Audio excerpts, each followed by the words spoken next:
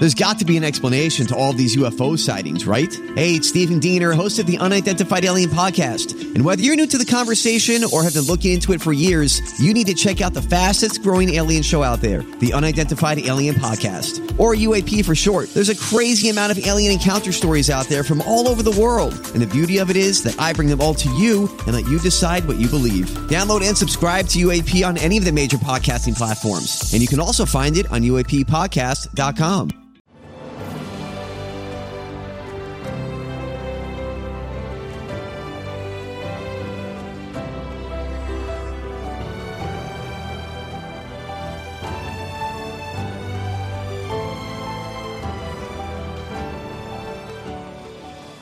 Welcome to the newest episode of Beyond the Fame with Jason Fraley. I'm your host, Jason Fraley, picking the brains of the top filmmakers, musicians, and artists of our time. Broadway and Hollywood star Norm Lewis performs a pair of shows at Wolf Trap this weekend. We spoke earlier this year about his stage and screen career, from being the first Black Phantom of the Opera to acting across the late Chadwick Boseman in Spike Lee's Da 5 Bloods. I'm Audra McDonald, 6-time Tony winner.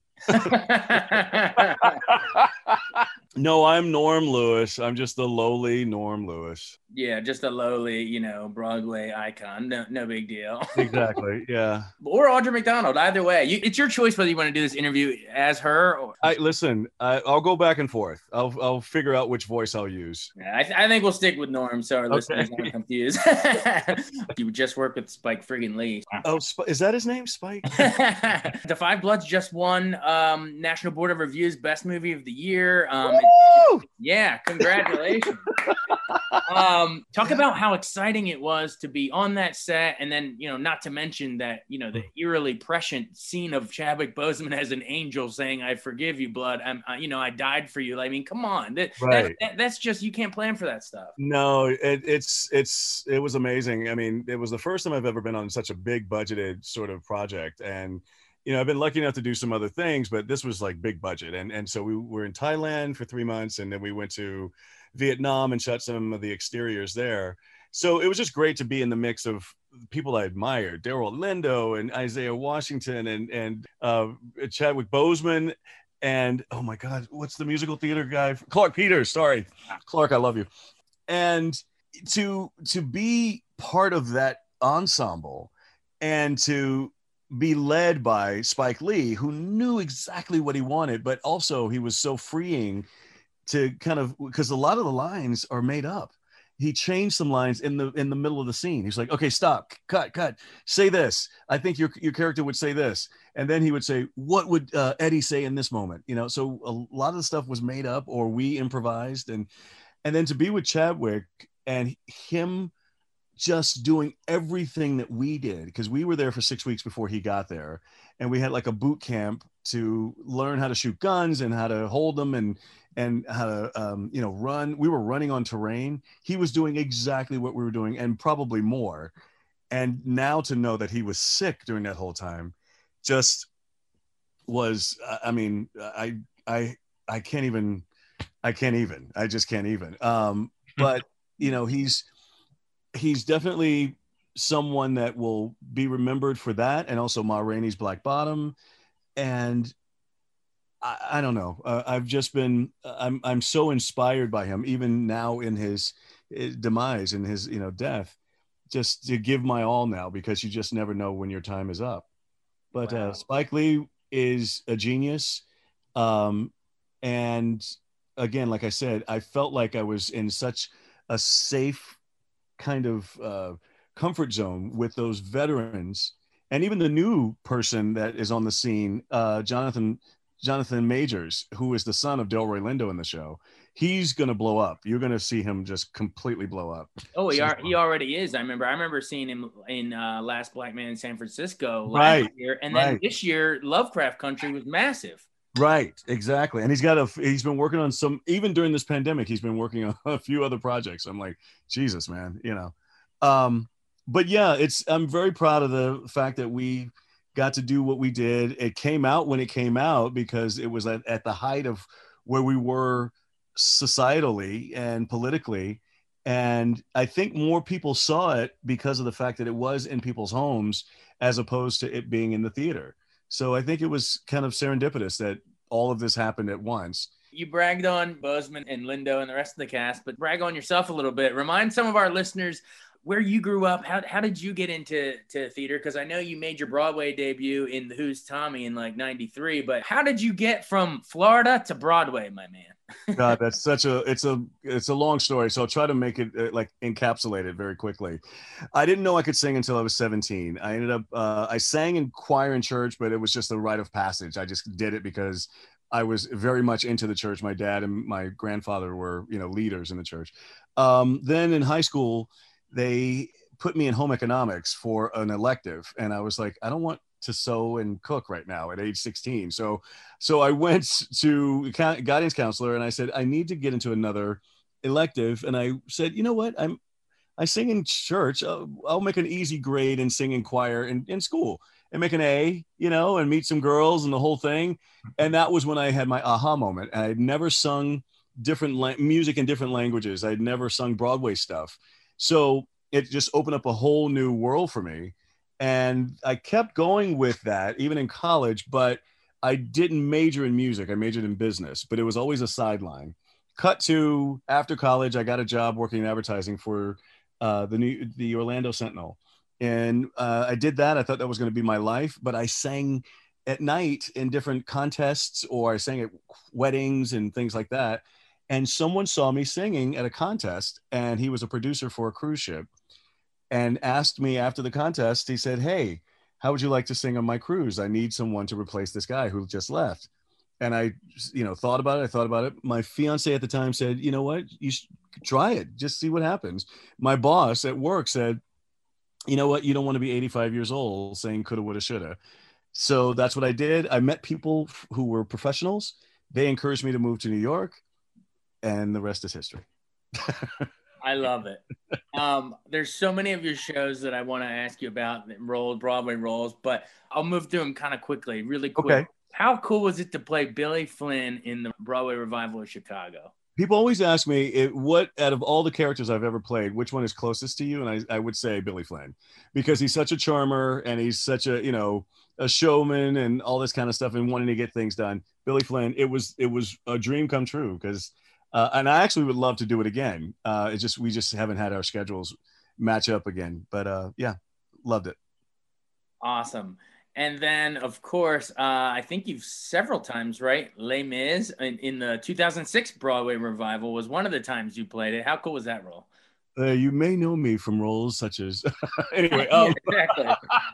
Yeah, no, it was great. God, there's a long story to that, and that's I don't want to get into that right now. But luckily, I got into the show finally, and then to be asked, some years later, I guess 6 years later.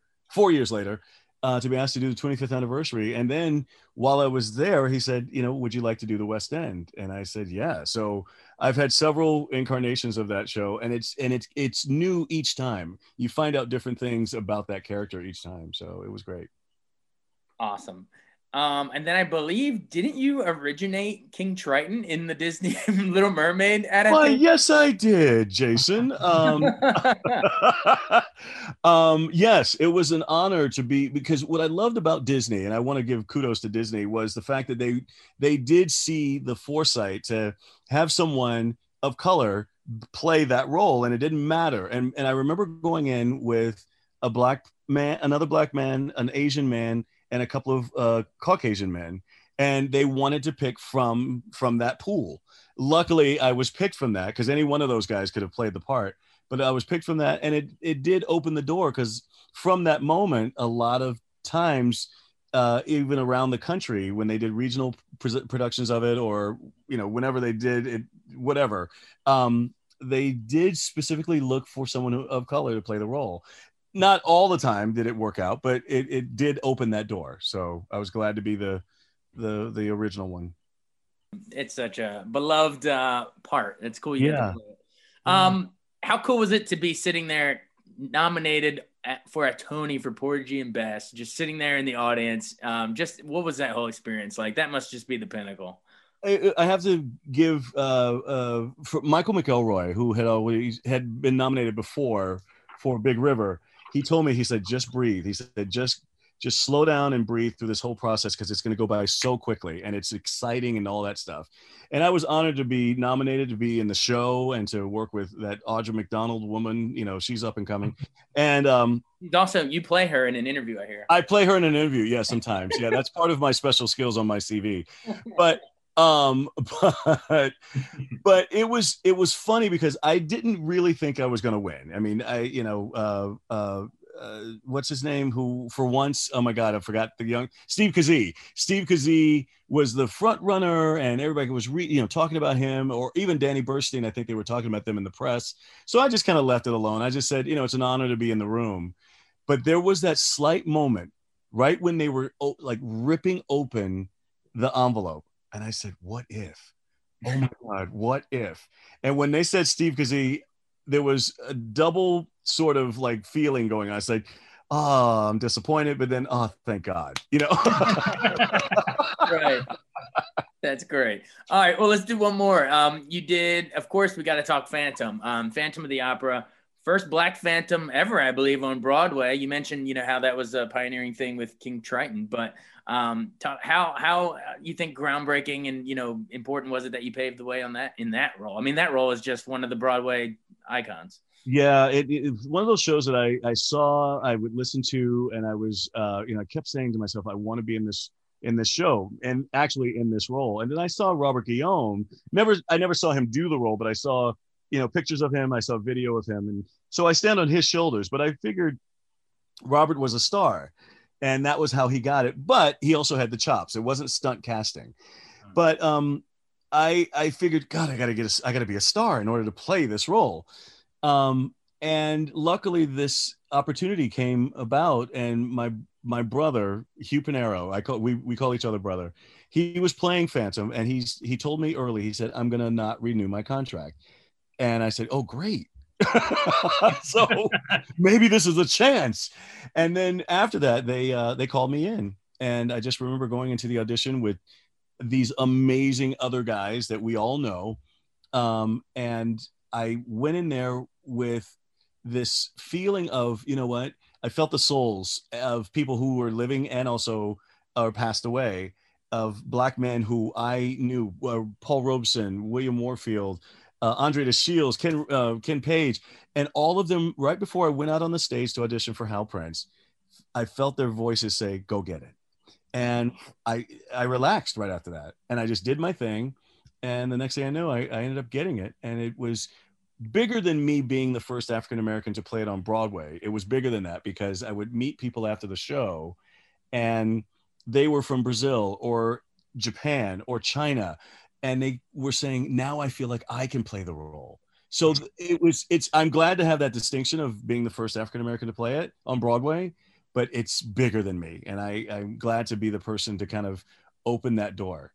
That's got to be a really cool feeling, especially when other people come to you and say that feedback, like, "Wow, you made it so I could play the role." Like, that's right. Unbelievable. All right, cool. Well, then in terms of locally, I know that you played Sweeney Todd back at Signature years ago, and then recently you were at the Kennedy Center for Music Man. When I got the offer to go down there, I thought it was actually for Anthony, and I said, "Wow, I'm a little too old for Anthony, but I'll do it." But no, he said, "No, I want you to play Sweeney." And I was like, "Oh, okay." And so it just kind of blossomed from that. And that really opened because I played it 3 times now. And it's because of the first time being down at Signature at that garage. You never know who you're going to work with or for later on. I remember Rob Ashford. I remember Jerry Mitchell. I remember Sergio Trujillo. All were in the chorus of shows when I was coming up. And now I'm going in front of them, auditioning for them. So be nice to everybody. Thanks so much for joining us. Great talking to Five Bloods and Phantom and everything. That was great. Thanks, my friend. Thanks so much for joining us on Beyond the Fame with Jason Fraley. Remember to hit the subscribe button and give us a 5-star rating if you like what you hear. We'll see you next time.